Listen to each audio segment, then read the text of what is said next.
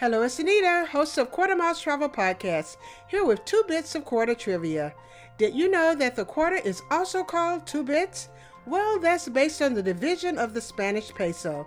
A bit back in time, I know, but quarters are still sometimes called 2 bits. There's a lot of history in coins and trivia too. Quarter Miles was first introduced on my radio show, Travel with Anita. Along with Olivia Varnson, we shared information about the state quarters in what we call the fourth quarter, or the last segment of the show. Over the next couple of Quarter Miles, 2 bits, I'll share some of the segments from our first shows featuring the quarters and all the information inspiring you to plan and organize trips based on the quarter designs. After all, when you check your pocket or your sofa cushions, you may just find a quarter. Flip it over, and Quarter Miles Travel will take it from there. Here are 2 bits of trivia about New Mexico's quarter, which was first produced and issued in 2008. Replacing the eagle on the reverse side of the quarter is the Zia sun symbol over a topographical outline of the state. Now, while this symbol can be seen all around New Mexico, its meanings have deep roots in Native American culture and history. Inscribed on the quarter is Land of Enchantment, and that is certainly true. During our discussion of the New Mexico State Quarter, we shared several options for learning more about Native American history and places to travel, explore, and have an adventure. Because we're back to the Quarter Miles. We have another one today. Finally, and speaking of the Land of Enchantment, you really sound like you were personally enchanted your entire time in New Mexico. I was. They had to drag me to the airplane. I'm so sorry. It was tough. I was kicking and screaming the whole way. But I do plan to go back. I'd love to go back and really just drive the whole state, check out a lot of the pueblos, not just only the ones around Albuquerque. Sounds like a plan. And not only will you have some information about other Native American communities you can visit, but also a few other fun places they have in New Mexico. But starting with the New Mexico State Quarter, which was released in 2008 and engraved by Don Everhart, New Mexico became our 47th state on January 6, 1912, and the design on the quarter features the Zia sun symbol, which is also seen on the New Mexico state flag, and the sun symbol is placed over the state outline with the inscription Land of Enchantment. Well, I actually saw that symbol around a lot when I was in New Mexico. It was kind of interesting to see it because I wasn't exactly sure what it was supposed to represent at first, but I don't know, it certainly looks nice. It certainly does, and it is a symbol that's a tribute to the Native American influence in New Mexico. The Zia Pueblo believe that the sun symbolizes the giver of all goods, and they give gifts in groups of 4. So the circle in the middle of the symbol represents the sun, life, and love without beginning or end.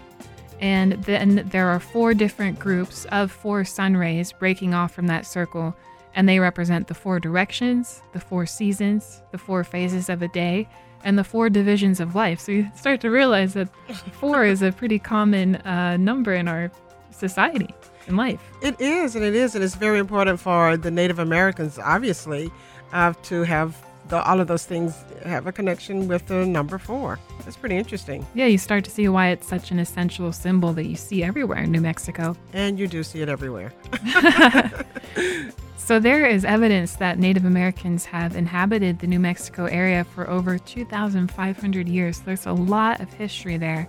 And it's important to recognize that there are several different Native American tribes in New Mexico, with 19 Pueblos, 3 Apache, and the Navajo Nation. That is very true. And the Acoma Pueblo that I went to had actually been around for 1,100 years. Wow. So it's one of the older ones. Fascinating. Yes. Very fascinating. And each of these communities has their own specific traditions and governs themselves. They do. And we talked a little bit about the vessels or the pottery, and you can tell which particular Pueblo or which particular tribe they're from based on the symbols and animals that they use.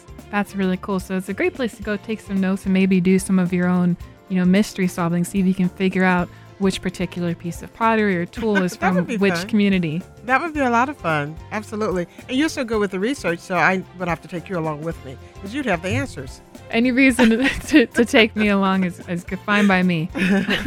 Sounds good. Sounds good. What else did you find in your research?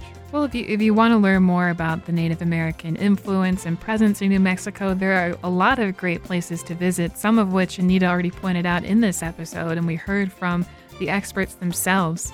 Other places you can visit are the Aztec Ruins National Monument, and they preserve structures and artifacts of ancestral Pueblo people from the 1100s through the 1200s. So, again, lots of history there. Yeah, absolutely. Absolutely. You definitely want to check that out. And you can also visit the Bandelier National Monument, where you can hike, camp, and explore the backcountry in the lands and dwellings once occupied by other Pueblo ancestors. So there you can really, experience it firsthand. And the Chaco Cultural National Historic Park is a great one, too. It's the Chaco Canyon, which was the hub of lots of ceremonies, trade, a lot of different things took place there. And it's interesting, too, because in Albuquerque, there's a new hotel that's opening this weekend called the Chaco Hotel. And it's set up based on that particular canyon and the Pueblos. Very neat. And it's also in the area, the National Historic Park is where the four corners of Colorado, Utah, Arizona, and New Mexico meet. So it's a really cool place to just stand and you're in four places at once. I love that. I love that. Now, if you guys are just joining us, Olivia and we're having the Quarter Miles Minute here. We're talking about New Mexico and all the things that you can see and do based on the state quarter. It's pretty cool to use a quarter to decide what you're going to do in a destination. And this one is taken as a lot of different places. Another place you could visit is the El Morro National Monument, which was once a popular campsite for Spaniards and others due to a reliable water hole. It's hidden at the base at a place called Inscription Rock. So I imagine it was a great find for people who are traveling along and they're really thirsty and they find this great watering hole. Yeah, because, you can go for long stretches of time there where it's pretty flat. It's pretty dry out there as well. When I was out there, I had to keep remembering water. And I drink a lot of water anyway. Right. In between, taking pictures of the sunset and the sunrise. Well, that's true. And all the different rock formations with all the different colors and shades as the sun changed in the sky. It was pretty cool. And speaking of great sites, you can visit the Petroglyph National Monument, which protects a variety of cultural and natural resources, including volcanic craters, archaeological sites, and an estimated 25,000 images carved by Native Americans as well as Spanish settlers. Well, that would be really interesting. I think that is a very popular site. I think a lot of people do come to see that site. Yes, and then aside from all the Native American sites you can visit, there are a couple other cool places to visit. The New Mexico Museum of Space History. There's a great space and alien culture in New Mexico as well. So this is a great place to explore that. They have a demonstration of what it's like to live and work in space, and also an International Space Hall of Fame, which does not forget famous chimpanzees who have gone into space as well. Oh, but that's great. You want to include them too. They're part of the science making. Absolutely. And then you can also visit the Georgia O'Keeffe Museum, which collects over 3,000 pieces of her work that you can see in person and also offers insight into her creative process and the desert landscape that inspired her. And I'm sure once you're there, you can start to understand why she loved that landscape so much. It doesn't take very long to see that inspiration and where it would have come from. And for you to be inspired too, maybe to even try your hand at some type of artistic something, maybe pottery, basket making, or maybe even painting. Right, there's plenty of inspiration there. And you can also visit the Anderson Abruzzo Albuquerque International Balloon Museum. I know, Anita, you talked in the last segment about the balloon festival that happens there. Yes. That's quite popular. And a lot of people come from all around the world to participate in that. When it's going on, you just see balloons in all different colors. I mean, the sky is just an array of colors with all the balloons taking part in that festival.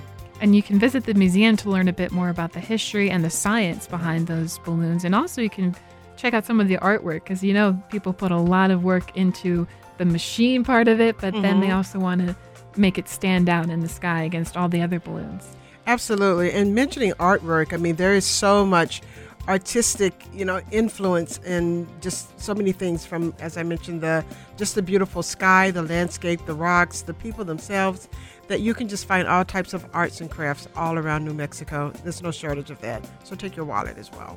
Yes. And finally, you can visit the Museum of International Folk Art, because you can imagine there's a lot of great local folk art, but this museum also houses a large collection from all over the world.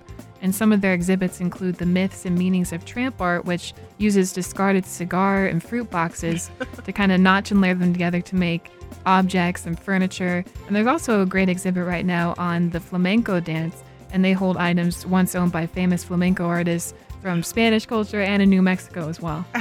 Well, you can't forget that the Spanish had a lot of influence in New Mexico, so you definitely can see the flamenco there.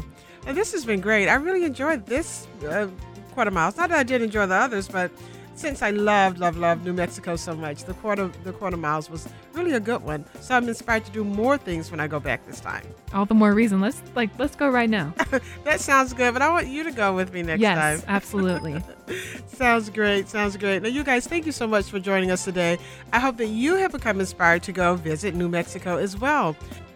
The U.S. Mint State and Commemorative Quarters are our national pride, highlighting all that makes America the beautiful, from national parks to historic sites to hometown heroes, plants, and wildlife. You'll find it all ready for you to explore on the back of a quarter.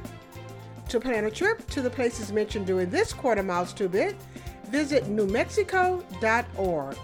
And for more information on the U.S. Mint State and Commemorative Quarters, visit usmint.gov. Now don't forget, you have to subscribe so you'll be first in line to receive new episodes. And while you're waiting for that next episode, reach in your pocket and pull out a quarter. Flip it over and Quarter Miles Travel will take it from there. We'll turn that quarter into an adventure.